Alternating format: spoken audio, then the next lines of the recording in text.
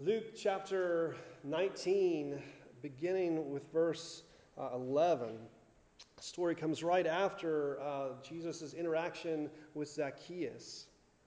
And then Jesus goes on to tell this parable. Luke 19, beginning in verse 11, hear the word of God. As they heard these things, he proceeded to tell a parable, because he was near to Jerusalem and because they supposed that the kingdom of God was to appear immediately. He said, therefore, a nobleman went into a far country to receive for himself a kingdom and then return. Calling 10 of his servants, he gave them 10 minas and said to them, engage in business until I come. But his citizens hated him and sent a delegation after him, saying, we do not want this man to reign over us. When he returned, having received the kingdom, he ordered these servants to whom he had given the money to be called to him, that he might know what they had done, what they had gained by doing business. The first came before him, saying, Lord, your mina has made 10 minas more. And he said to him, well done, good servant. Because you have been faithful in very little, you shall have authority over 10 cities. And the second came, saying, Lord, your mina has made 5 minas. And he said to him, and you are to be over 5 cities. Then another comes, saying, Lord, here is your mina, which I kept laid away in a handkerchief. For I was afraid of you, because you are a severe man. You take what you did not deposit and reap what you did not sow. He said to him, I will condemn you with your own words, you wicked servant. You knew that I was a severe man, taking what I did not deposit and reaping what I did not sow. Why then did you not put my money in the bank, and at my coming I might have collected it with interest? And he said to those who stood by, take the mina from him and give it to the one who has 10 minas. They said to him, Lord, he has 10 minas. I tell you that to everyone who has, more will be given. From the one who has not, even what he has will be taken away. For as for these enemies of mine who did not want me to reign over them, bring them here and slaughter them before me. And when he had said these things, he went on ahead, going up to Jerusalem. Grass withers and the flower fades, but the word of the Lord endures forever. Jesus tells this story for a particular reason. Luke tries to make it very clear for us in verse 11. Jesus tells this story because he was near to Jerusalem. And because they supposed that the kingdom of God was to appear immediately. In other words, Jesus told them this story about living within a delayed response. You know what it's like to experience a delayed response? Left waiting, and it makes everything just kind of uncertain for a while. What are you going to hear back? Which direction maybe will it go? But because in the middle of that delay, you often still have to do something, even if it's just wait, it also kind of brings out what our real commitments are in the middle of that delay. Maybe you can think back to it in terms of when you were filling out college applications and sending those in. And you start to wonder, what's the turnaround on those things? You're checking the mail. Is it the small letter or the thicker letter? When are you going to find out what you hear back from the admissions? And you have to wait, or maybe that's applying for grad school, or maybe it was applying for college, and you're waiting to hear back, and you're having to decide, well, do I keep applying to other places? Do I go ahead and accept one of these things because I haven't heard back from this school? We're in the delayed response, and sometimes we're still making decisions within it. Maybe think about that in terms of a job interview. You know, if you get the chance to get a job interview and you go in and you speak to them, and they always tell you at the interview, shake your hands, really great, appreciate you coming in, we're glad to meet you. You'll hear back from us probably sometime by the end of next week. Right? They always tell you that, and you always know, yeah, not going to happen. And maybe 3 weeks from then, after you've sent them the follow-up email and the follow-up call, then you'll hear back that it'll actually just be the next week after that. But during that time when you're waiting for them to get back from the interview, you're wondering, how did it go? How did I do? I felt like I impressed them, but I don't know who else they were interviewing. I really think I'm going to get this job. And maybe you're making plans for how that's going to work out. You're calculating your new budget. Maybe you're going, I haven't heard back from them. I don't know what's going to happen. Maybe then my budget's not going to hold through. Maybe you're applying for other jobs. Maybe you get some other offers, but you're hoping that you would hear back to that one. We're familiar with this delayed response. Maybe you can even think about it more commonly, daily experience, at least if you're texting with me, the text message delay. Right, when you've sent someone, maybe you're even just texting back and forth with a friend during the day, you say something, they say something back, and then you ask them a question, and then they don't get back to you. And you wait, and it's been like 2 minutes, and they still haven't responded. It's been like 2 hours, they haven't responded, and you're wondering what's going on, right? All of a sudden we start asking the question, what does it mean? Why the delay? Are they offended? Are you just scrolling back through? Is there something I said that really bothered this person? Did I confuse them with something? Depending on your relationship with a particular person that you're texting, you're like, are they upset with me? Do they not like me? They don't want to talk with me anymore? Something else come up that they valued more than talking to me? And you have to make that decision? Do you just let it sit? Or do you send 50 more text messages in the next 5 minutes just to make sure everything's all right? Maybe sometimes you've asked that question, you haven't heard back, and are you just going to wait? Or maybe you have that as an excuse to just go ahead and do whatever it was that you were wanting to do yourself. Hey, I know we'd planned to study, but do you think it's all right? Do you mind if I just go watch a movie with some friends? Well, I didn't hear back, so I went ahead and made these commitments, right? Delay is there, and we're used to it. We deal with it, but it can be difficult sometimes. Then maybe later you actually do get the response. And it clarifies things. You're like, oh, their phone died. Right. Okay, they're charging it. It's all okay. But within that delay, it can be unsettling. Things are less certain, but we still have to act and make decisions. All right, but what if your whole life was within a delayed response? All right, because before texting, all people had, for a little while at least, was email was the fastest thing. And so you send a message, but then you're wondering, wonder how often they get on their computer. Maybe next time that they're on their computer and check their email in a day or so, maybe I'll hear back. And you're just left waiting. Before email, I don't know, we can go way back, to the semi-written. You go for the telegraph, right? You're kind of tapping it in. That was like Twitter of the old days, You try to have very small characters but still say something with, pack in a lot of meaning. Gets over there pretty fast. Probably don't just go for the witticisms, and I don't know that they had hashtags back then. But still, back in the telegraph, you send it over, and some guy on the other end is taking down your dots and dashes into a message, and then they have to go find the person that it was supposed to be delivered to. Track them down wherever they were in the city or the county, get a message from them, come back, and then maybe you're waiting a week or more for it. But that was an improvement at the time over just the Pony Express. You're sending out a letter out west, and how fast can those guys ride, and where's it going to get there?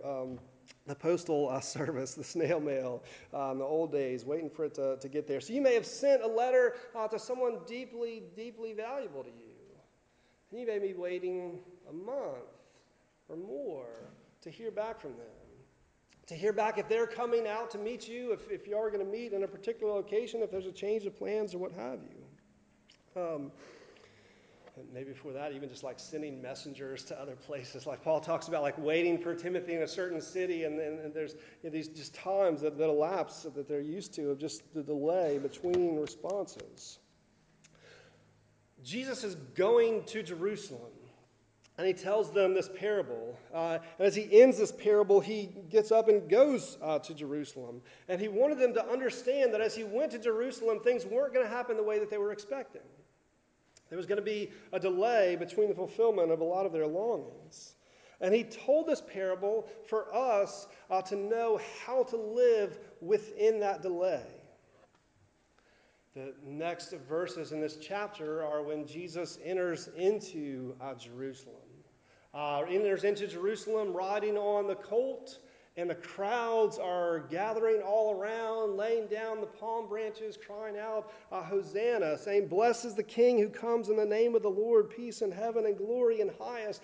Because here they see, here maybe is the new King, the Messiah who is coming for our rescue. Here he is, and they're expecting the fullness of Jesus' reign as he enters into Jerusalem. But we know something very different was coming. He wasn't coming to Jerusalem to conquer the Romans and set up a new age and a new stage of earthly power. He was coming to be crucified. He was coming to be condemned for broken sinners, for his people. For rebels like us, that we might be drawn into his kingdom, the fullness of which was still to come.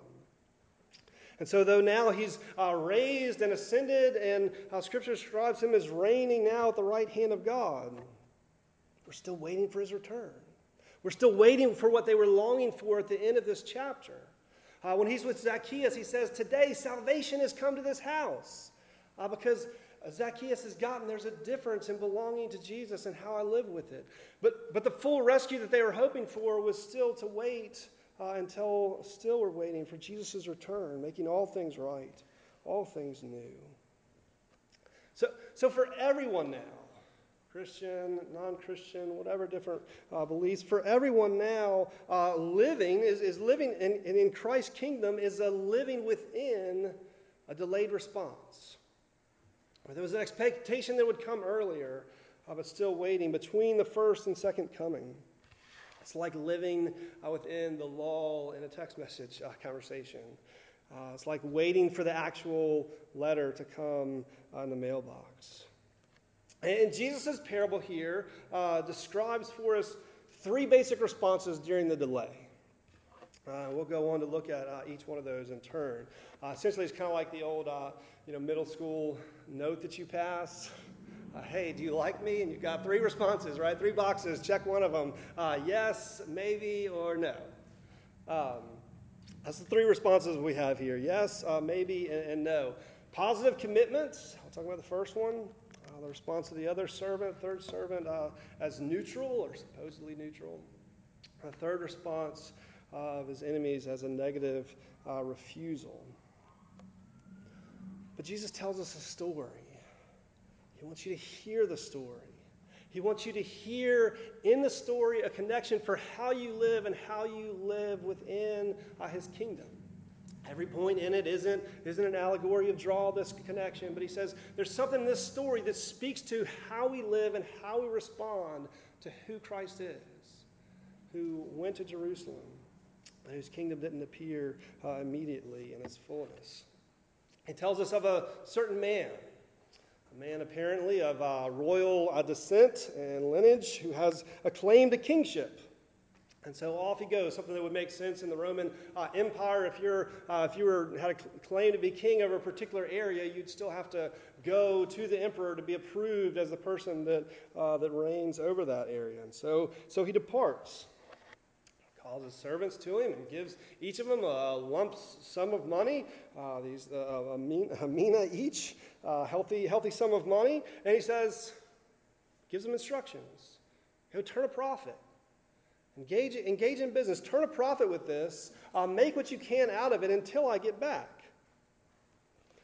But it says this man who had the right to kingship in this area, there were some in that area who didn't want him to be king, didn't want him to be their king, refused him. And so they gathered together some of them to go also to the emperor in protest, hoping that he would be refused. And after a delay, the man returns, but he returns now as king. And he calls his servants to him. And in these first servants that we hear the example of positive commitment and allegiance for him that's has been lived out during that delay. Right? The first is commended by him. well done. Well done, a good servant, you see. And similarly, the second, they had risked and invested the single mina at really an incredible rate of return. They didn't just get like 10% on their money and it increased. They didn't just double their money. It multiplied it by 10 for the first one, and for the second, 5 times. They'd been diligent in his absence, working for him, following his instructions. They'd proved their loyalty and their faithfulness. And as he returns, they're rewarded. They're rewarded with a share in his kingdom. He's ruler over the whole area, and the first is given 10 cities that he's in charge of. Because he was faithful in little, he's given more to share in. The other given 5 cities over which to rule. It's impressive. And during the delay, might not have been sure. Might not have been sure when he was coming back, if he was coming back. If he was coming back as king, or if this other delegation that had gone had appealed to the emperor and he'd been denied. But now, after the delay, they're proved, they're rewarded. So in the delay between Christ's first and second coming, which is where this passage speaks to us, how will Jesus' followers respond? We're called to a positive commitment that expresses faith. The faith is seen in allegiance, seen in loyalty. Who do we live for? Whose agenda are we following? Whose instructions are we following? Christians should be taking Jesus' commands to hear and to live out their lives according to it. That's what the positive commitment looks like. And maybe it's a little bit more difficult than I often like to think, because really a delayed response makes a big deal. Driving down the highway, the sign says 65. Okay, you're going 70. It's fine. Passing cop cars, no one worried. Other people have been going past you. You're going 75. Like, that's still. You got your 5 to 10 over, right? You're doing all right. And the longer you go, the more you're like, okay, this is fun. You push it a little bit further. You're trying to get there. You're going 80. You're going 85. And the longer you go down the highway, the more comfortable you get. So there's a delayed response. No one's out there. Surely this is fun. Unless the blue light starts shining and the heart starts pumping. You're like, no, what happened? In Tallahassee, they put the lights at the cameras more and more over the last few years. I hate the lights at the cameras. Tallahassee had one of the reputations and still somewhat of being, if you ever saw part of even the yellow, you just kind of keep going. And everyone just got used to that, and there was a delay, and there was no punishment for it, so it was great. And now you throw in this camera, and wait, what's going on? During the delay, it's difficult. But we're called to a real allegiance and commitment now. We're in the middle of the waiting, not seeing the perfect fulfillment of Christ's kingdom now, but experiencing the pain, the difficulty, the hardship of being called to take up our cross, to share with Christ in suffering. And it's especially difficult when what we're called to do by Christ is we're called to risk.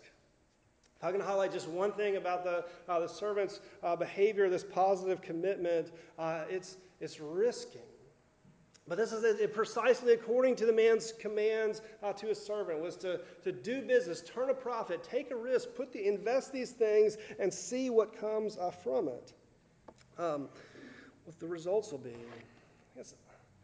It's one thing to just keep going about the norm or maybe push things a little bit, but to be called during the delay to put it all out there before you see the return, before you know. It's a lot easier for me to just sit and analyze or worry for what can happen. Jesus calls us to risk. But part of the beauty of what Christ calls us to is that in his kingdom we can have confidence for success, that Christ actually equips his people to accomplish the very things that he's calling them to. It's not that we're just throwing ourselves out there with no hope of what might come. But Jesus is reigning now. He's at work now. He's accomplishing his plan through us. From our perspective, though, we can't see how it'll go. Are we willing to risk? Are we willing to risk just talking to a friend about Jesus? I used to worry on campus about actually carrying my Bible around. Now you just have it on your phone. I was vain enough. I worried about what people thought of me because I was like carrying this big hunky thing in a case, and everyone knows, it's a Bible there. But the people just look at you a little bit different, that you're known with him. Taking the risk to actually love a neighbor that you don't know, that you would have to get to know, who maybe doesn't like you. But what it would be like to reach out there, to be the risk to be reconciled with a friend who's hurt you or hurt you deeply, but to rest in the reconciliation that the gospel brings. Or beautiful pictures beyond that of missionaries or people planting churches and just going in to say, I don't want to just stand in this comfort zone. I want to see what God might do, and I'm willing to step out there and see what comes of it, following Christ's command. Or even just regular people willing to pour themselves out in service and sacrifice for others, not just living for the moment and their pleasure and what they can get. Because they're not living for now. They know they're in the middle of a delay, and they're waiting for the return.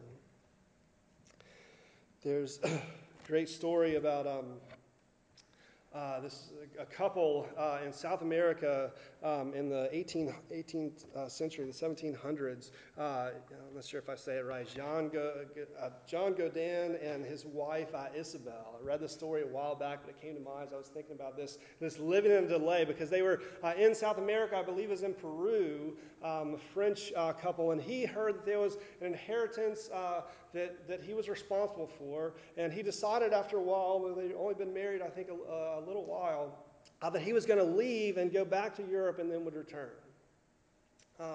He left, and it was 20 years before they ever saw one another again. A few things of communication, long delays of hearing no word. Isabel not knowing if her husband was still alive. Hearing rumors that maybe there was a ship waiting that could take her to the mouth of the Amazon, wherever that he might be.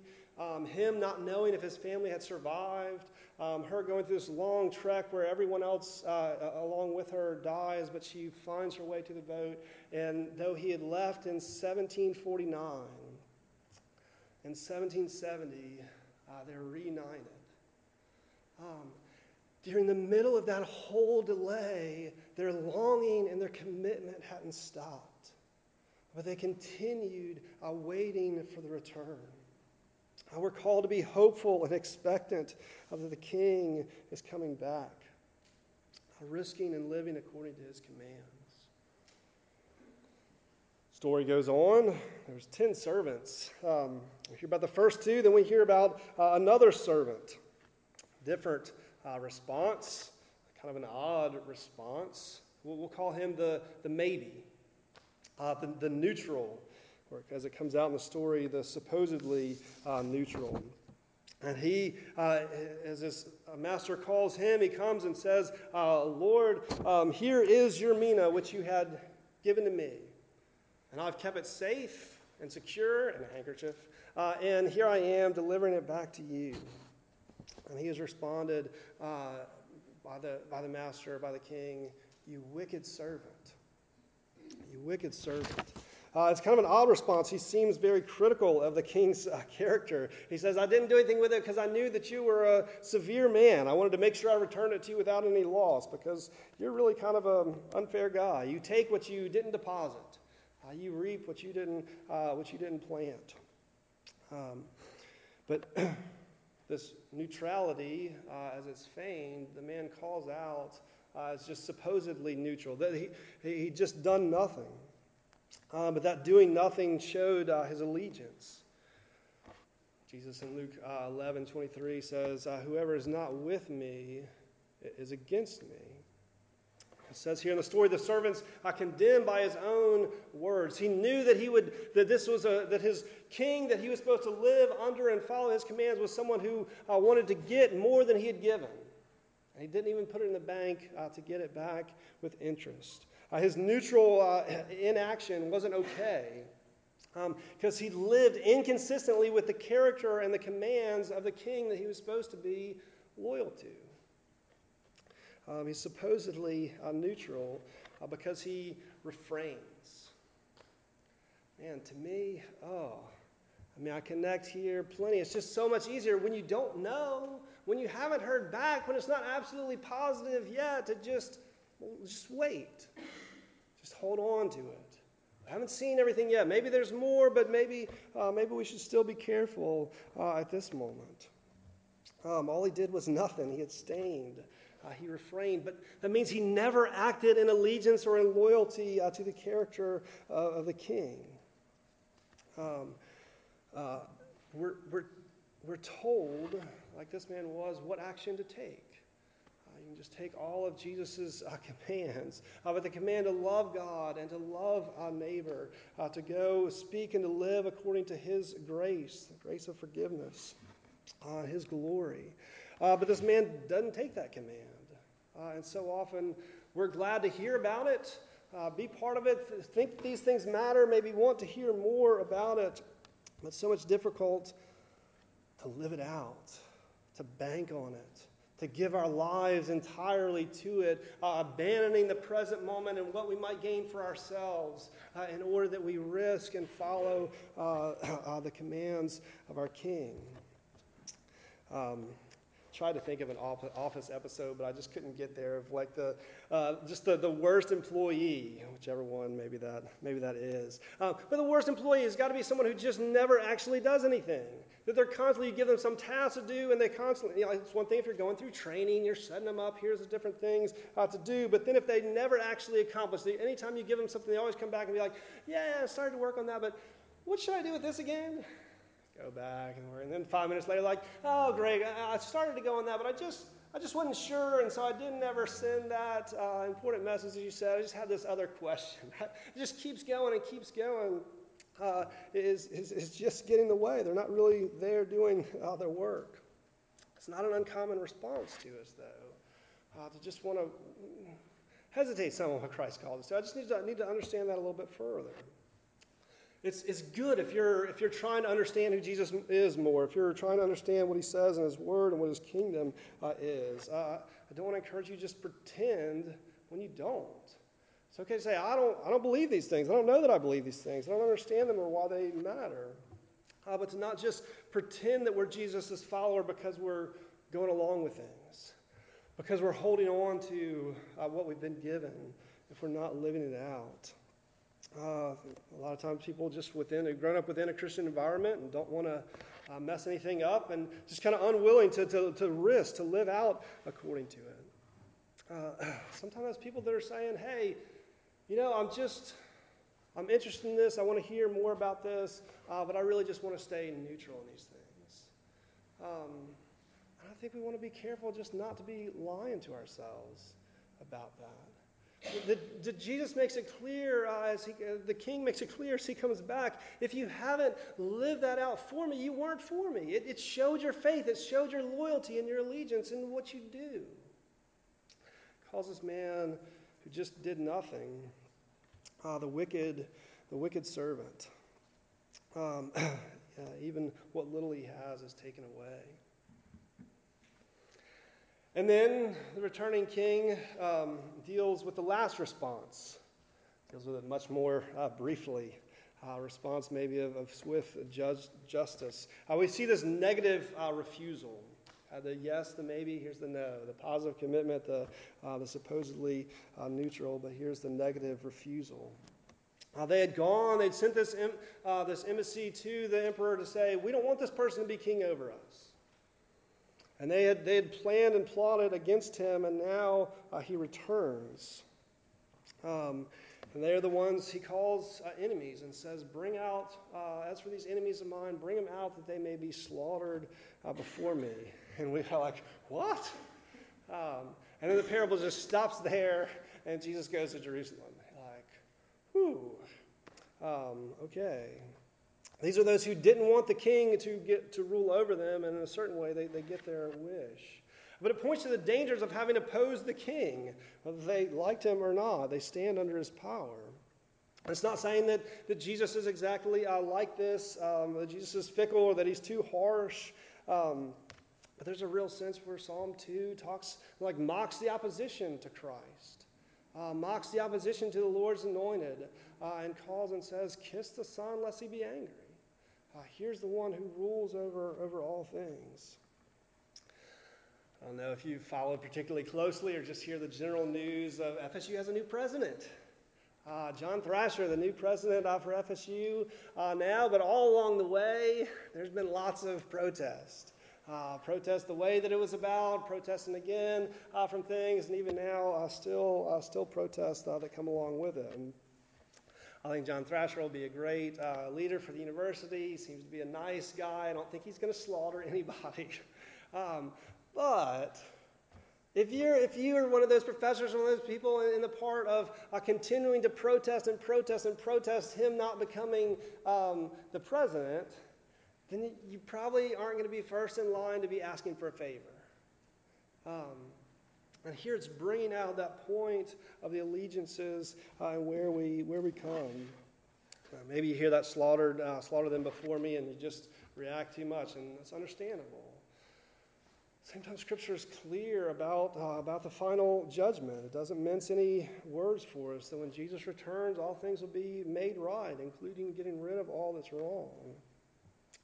In the meanwhile, in the delay, don't lose sight of the fact of the way that God treats his enemies, the way that God's shown grace and love and mercy to his enemies, that he sent his own Son to rescue his enemies, that it was while we were still enemies that Christ died for us, that Jesus suffered the judgment, the rejection, the condemnation that we deserve, that he was slaughtered in our place because we would be the enemies of God apart from him standing in for us.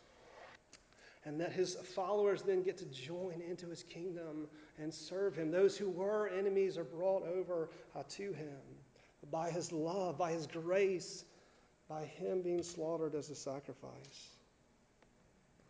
Maybe you just look through history, one of the clearest and strongest examples of enemies to the gospel is one that Christ loved. Is Saul, who met Christ on the road to Damascus, and then wrote many of the books of the New Testament, but who seemed to be the most likely opportunity to perhaps squelch Christianity, to squelch the gospel in its earliest and its weakest point, was in a hard pursuit to squelch it out. And Christ spoke to his enemy and called him to himself. And Paul went on to risk everything for Christ's kingdom. We need to continue in a negative refusal, pretending that the delay is just going to go on forever. But Christ has come for rebels. He invites us to himself, into his family, and into his kingdom. But still a day will come when the delay's over and the judgment's final. What's it like for you to live within a delayed response? Not just when you're waiting for the text message or waiting for the mail, but living within Christ's first and second coming. How does it bring out your actual commitments? Of what you risk, of what you do, of what you live for, of what you wait on to do, of what you refuse and turn down. Right, but sometimes it's just frustrating that the other person hasn't responded. Why didn't you charge your phone? I was worrying this whole time. You could have at least sent something back once you plugged it in. But Jesus tells us about the delay before it comes. He's concerned before he rides into Jerusalem with people going, "Hosanna, Hosanna, here is our King coming in." He's already said, this is what's coming. It's not going to appear immediately. There's going to be a delay. It's going to be like the story. And life's going to be like living within it, waiting for that return. And you see your commitments from what you do. He teaches us that we live within the story. How do you see yourself represented in these characters? How does it challenge you and motivate you and encourage you with Christ coming? Maybe the delay seems long, 1,000 years ago. And yet Romans says to us that we often look at God's delay wrongly, that it speaks of it as patience, as God's kindness, showing mercy, giving us even more time to turn as enemies and look to him for life. That there's more that he longs to bring into his kingdom. And so he delays until he will bring it to its fullest and most beautiful form.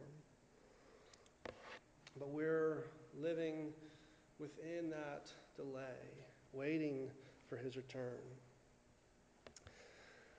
In the fall of my senior year, actually on the roof of the old psychology building on campus down from Westcott, I proposed to Karen. I asked her to marry me. And what I got was a delayed response. 5 days before I heard anything else or as an answer to that question. I had to just wait in that 5 days for her response. Now, to give her a little bit credit, because she's not here to defend herself, I didn't ask her to marry me at the basketball game and you're on the screen, will you marry me, now. Even more to her credit, I didn't have a ring at the time that I proposed.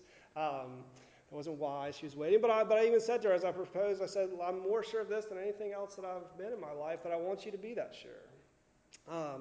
And so I wanted her to wait until she was. I didn't know that would be 5 days later.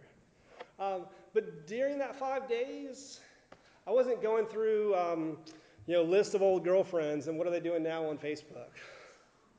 I wasn't wondering who else is out there who maybe would reply to me earlier. I was shopping for a ring.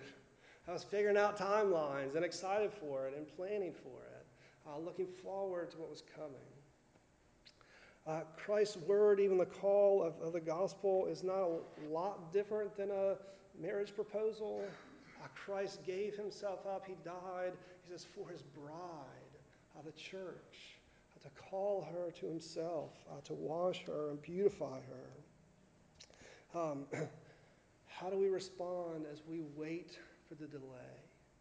As we have his promise, his promise that he will return and make all things right and take us into the fullness of his love, but as we also have his instructions for how we live for him now.